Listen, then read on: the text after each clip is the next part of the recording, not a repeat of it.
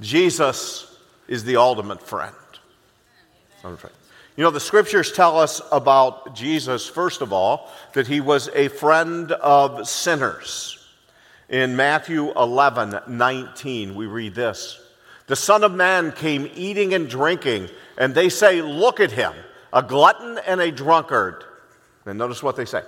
A friend of tax collectors who were viewed as the bottom of the rung among people, the tax collectors. He's a friend of tax collectors. I'm sorry if you work with the IRS this morning. But Jesus was a friend of the tax collectors and sinners. Oh, I'm so thankful he's a friend to sinners. Because of that, we are able to be saved. We're also told that right before he went to be crucified, when he was being arrested, he offered friendship to the one who betrayed him, to Judas. Matthew 26:50. Jesus said to him, to Judas, friend, do what you came to do. Then they came up and laid hands on Jesus and seized him. Even to the very end, Jesus was reaching out to Judas. And then Jesus clearly tells us that he is a friend to all who follow him. John chapter 15, verse 15 tells us this. No longer do I call you servants, for the servant does not know what his master is doing. But I have called you friends, for all that I've heard from my Father, I have made known to you. Isn't it great to know that when we follow him, Jesus considers us his friends? You know, sometimes we sing that song, I am a friend of God. We are, because of what Jesus has done for us. So with that kind of background and setting this morning, we want to talk about the observations of Solomon concerning friendship.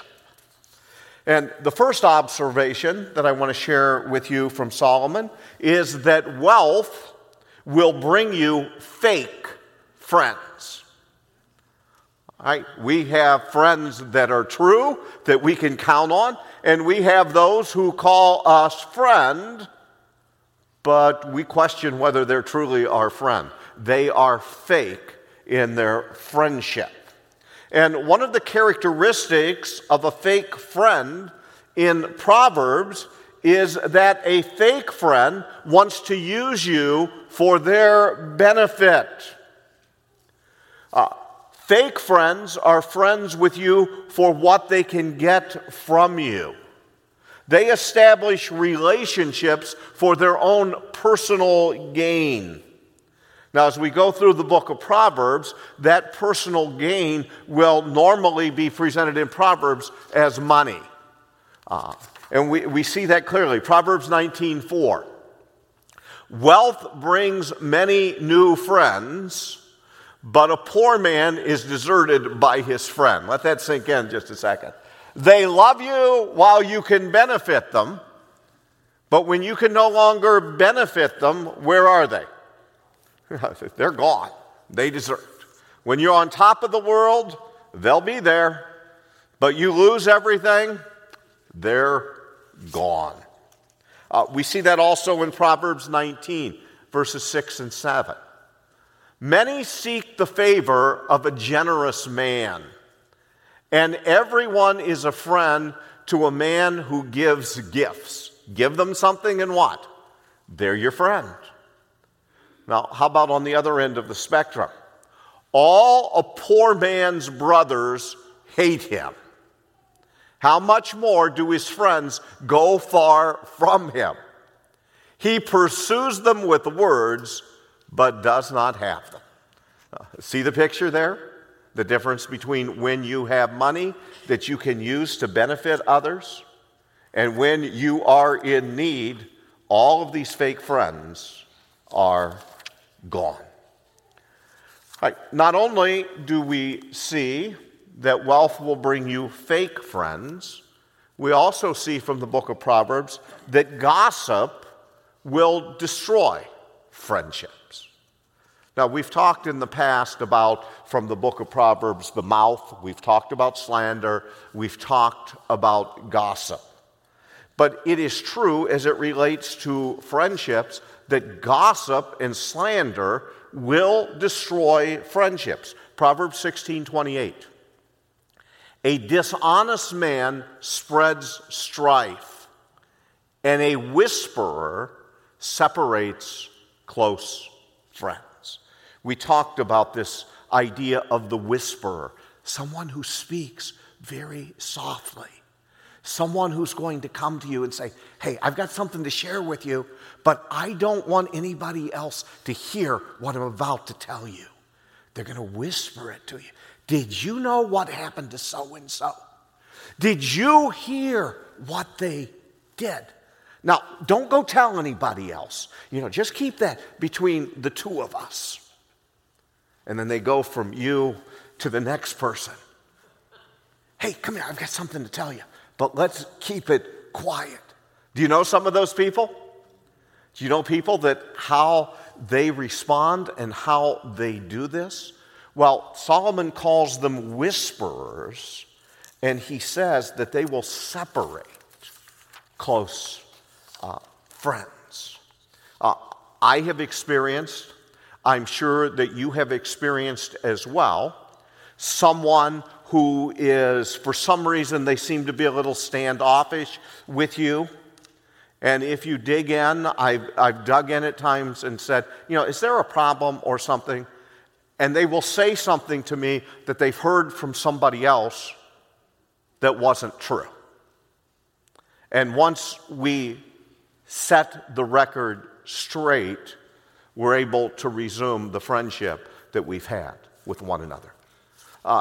Keep in mind, there are people who kind of make it their mission to spread stories and to spread slander and to break people apart. A whisperer separates close friends. Also, we're told in Proverbs chapter 17, verse 9, whoever covers an offense seeks love, but he who repeats a matter separates close friends. Whoever covers an offense seeks love. We've talked about this before, that when someone does something that is harmful to us, or when somebody has sinned against us, what is our responsibility in that case? Go to the individual. Just go to them. The New Testament says love will cover a multitude of sins. So if we go to them, Jesus tells us if they hear us, then we've gained our brother, and that's the end of it. But those who repeat it over and over and over again, they don't go back to the individual, they go to others. They separate people who are friends. The next observation from Solomon is this: his admonishment to choose your friends wisely. Choose them wisely. In Proverbs chapter 12, verse 26, this morning we're putting up there from the NIV. If you're using the English Standard Version and you are studying through it, you will find that there's a mark next to this verse that says there's an alternate reading of the verse. I happen to think this is the correct reading, and it says this: the righteous choose their friends carefully, but the way of the wicked leads them astray. So how do we make friends? First of all, we can't force friendship on people. If I were to come to you and said, okay, you are going to be a friend with this person over here, we just can't make that happen. Friendship is something that happens when we find others that we share common things with. Think of those who are your closest friends. Think of your friends. You have things in common with those individuals. That's why you are friends. C.S. Lewis in his essay on friendship, says that friendship starts out like this. You're talking to another person and you go, "What? You too? I thought I was the only one who thought that way." You find others that think the same way that you do, who view things the way that you view them, and that is the basis for a friendship. Things in common, a common view on different things. Proverbs 22:4 also tells us, underneath this point of choosing your friends wisely, it says, "Make no friendship with a man given to anger, nor go with a wrathful man." Now, we were just talking about that last week, because we were talking about the subject of the fool last week. And the fool is one who flies off the handle quickly, who gets angry quickly. And Proverbs is telling us, Solomon in his wisdom is saying, don't be a friend with that man. If you find someone that gets angry quickly, that has a very short fuse, don't make them your friend. You will come to regret it. Young people who are here this morning, in the future, when you come to that point that you are dating and that you find the individual that you want to marry, make sure they are not an angry person. You will come to regret it. And hopefully in our marriages, not only is our spouse our marriage partner, but in the best of marriages, our spouse is also our friend. Let me say that again. In the best of marriages, our spouse is also our friend. Amen. I am very thankful that I can share with you as a congregation. My very best friend is my wife, Barb. And I say that over and over again, and I tell it to people. And we're going to see why as we go through the different things with friends and the advantage of friendship. So that's the next thing I want to move to, is the advantages of friendship. Number one, a friend loves in what times? A friend loves at all times. Proverbs 17:17. A friend loves at all time, and a brother is born for adversity. Friends love you when you're up, and they love you when you're down. They love you when you're right, and they love you when you're wrong.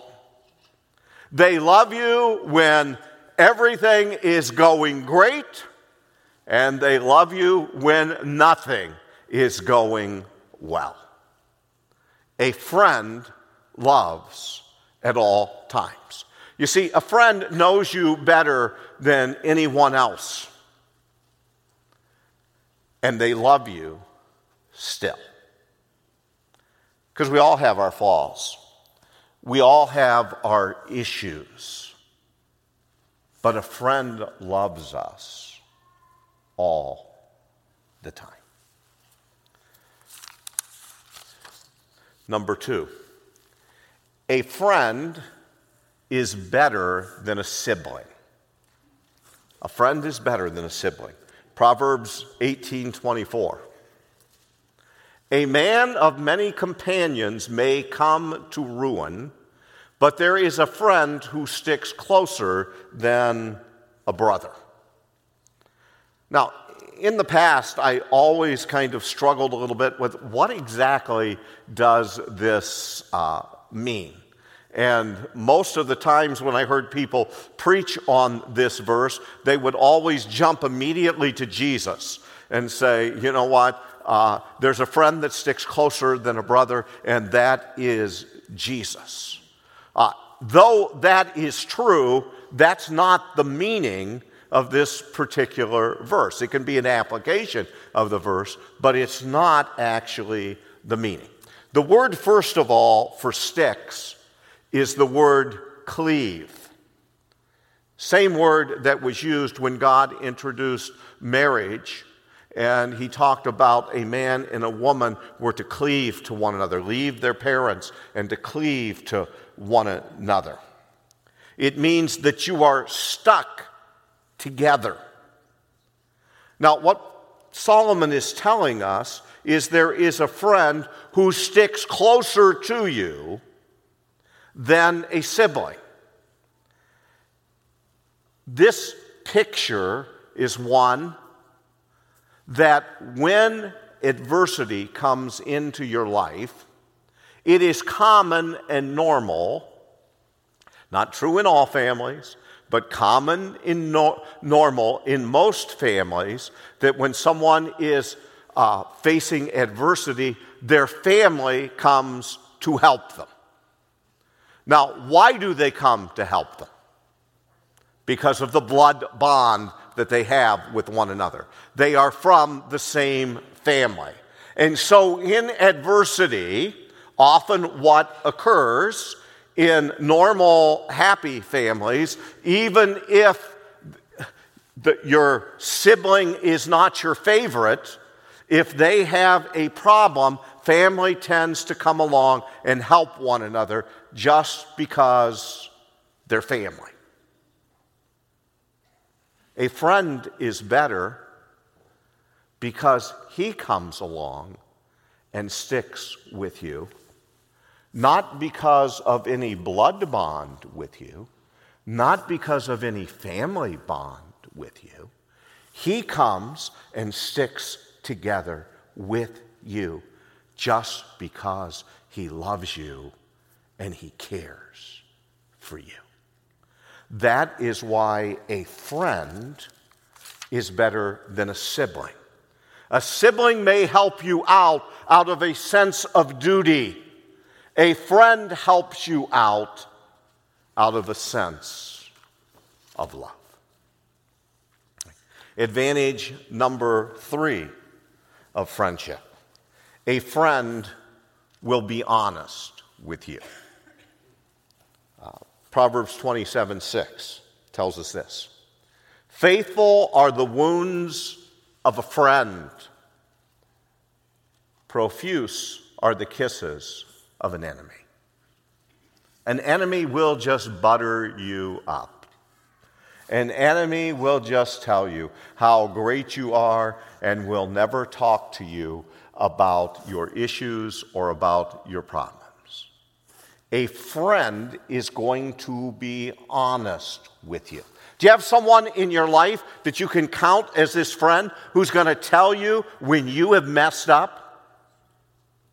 Do you have someone in your life that is going to be able to say to you, you were wrong. You handled that wrong. They're going to do it in a loving way, not because they're seeking to destroy you. They may say to you, why are you thinking that way? You need to correct your thinking. You have a wrong viewpoint on this. That's what a friend will do for us in our lives.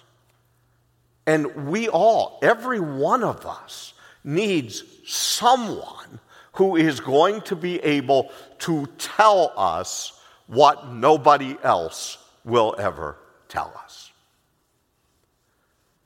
And as a friend, we are going to be willing to hear that.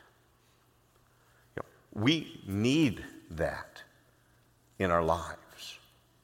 And so Solomon is telling us friends will wound us at times. Do you like to be told you're wrong? Do you like to be told you've messed up? I remember the story that's told of the preacher who's on his way home after church, and he's in the car with his wife. And he wanted a compliment out of his wife, and so he said to her, there sure aren't many great preachers left, are there? And she thought for a moment. She says, you're absolutely right, and there's one less than you think. honesty. There needs to be that kind of honesty between friends. And we need to be willing to hear it as well. We need to realize that when someone is coming to us out of love, they are trying to correct us, not because they want to hurt us. Now, it may hurt what they have to say. It may hurt. I remember at times when I was first dating Barb, I would show up in an outfit and she would go, "You're really not wearing that, are you? Maybe you should go back home and change before we go out on this date." It was only some time later that when we were talking about this, and I said, "Well, why were you so concerned?" I didn't want any of my friends seeing you dressed like that. She very graciously told me I had been dressed like a clown. and she was correct. And I think I've shared this story before. I remember the time that she needed to break to me that checkered pants and paisley do not go together. But that I would wear that each time I would take her out, because she complimented me once on the paisley shirt that went with solid pants. But after that, I just wore the check pants. And she told me she prayed we wouldn't run into anybody she knew while we were out. See, that's because a friend provides good counsel. A friend provides good counsel. Proverbs 27:9 tells us this: "Oil and perfume make the heart glad, and the sweetness of a friend comes from his earnest counsel." The sweetness of a friend comes from his earnest counsel. In those days, they did not have sugar like we've had today. So something that was sweet was something that had to be discovered. And so, you had honey that was discovered that they could take, and they would use that to sweeten things. And so it is with a friend. Their counsel is that which is sweet and beneficial for us in the end. Now, I started this message off by asking two questions. What kind of friend do you want? Do you want true friends, or do you want the fake variety of friends? If they're fake, they're not going to stick around. And you need to recognize that. And what kind of friend are you?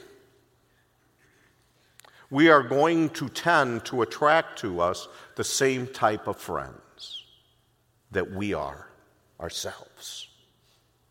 So as you think through these principles that Solomon has given us, apply them to yourself and behave as a good friend so that you can attract and find other good friends. Now, I can't end this message this morning without talking and going back to the ultimate friend. The ultimate friend is the Lord Jesus Christ. And Jesus reaches out for friendship with you. Matter of fact, his whole mission to the earth is he came to seek and to save those who are lost. We were singing about it this morning. We read it in the scriptures. You'll call his name Jesus. He will save his people from their sins. Jesus, even as he reached out to someone like Judas to offer friendship, reaches out to you to offer to you friendship that is based upon the salvation that you can have in him and in him only. Salvation is only through him. Jesus reaches out and wants to be your friend. So do you know him as your Lord and Savior? Have you put your faith and trust in him? If you have not, why not? if the Spirit of God is speaking to your heart and drawing you to put your faith and trust in the Lord Jesus Christ, why not surrender today? Why not make him your Savior? And he will be not only a Savior to you, he will be a guide and a friend to you. Do you know him? And those of us who know him as our Lord and as our Savior, are we serving him? He calls us no more servants, but he calls us friends. But that doesn't mean we do not serve him. We serve him because we love him. He is a friend to us. Are we a friend to him? May each of us examine how we are living our lives so that we may take full advantage of the friendship that our Lord and Savior offers to us. Let's pray. Father, thank you for your word, and we thank you for our Savior Jesus. And we're thankful we can say we can call him not only Savior, but friend. And we pray that you would help each of us, that we might follow you. If there's anyone here, Lord, who's not put their faith and trust in the Lord Jesus Christ, we would ask that today would be their day of salvation, that they would trust in him. And I pray, Father, that you would help each of us that know your Son as our Savior, that we might be faithful in following him. For this we pray in Jesus' name. Amen.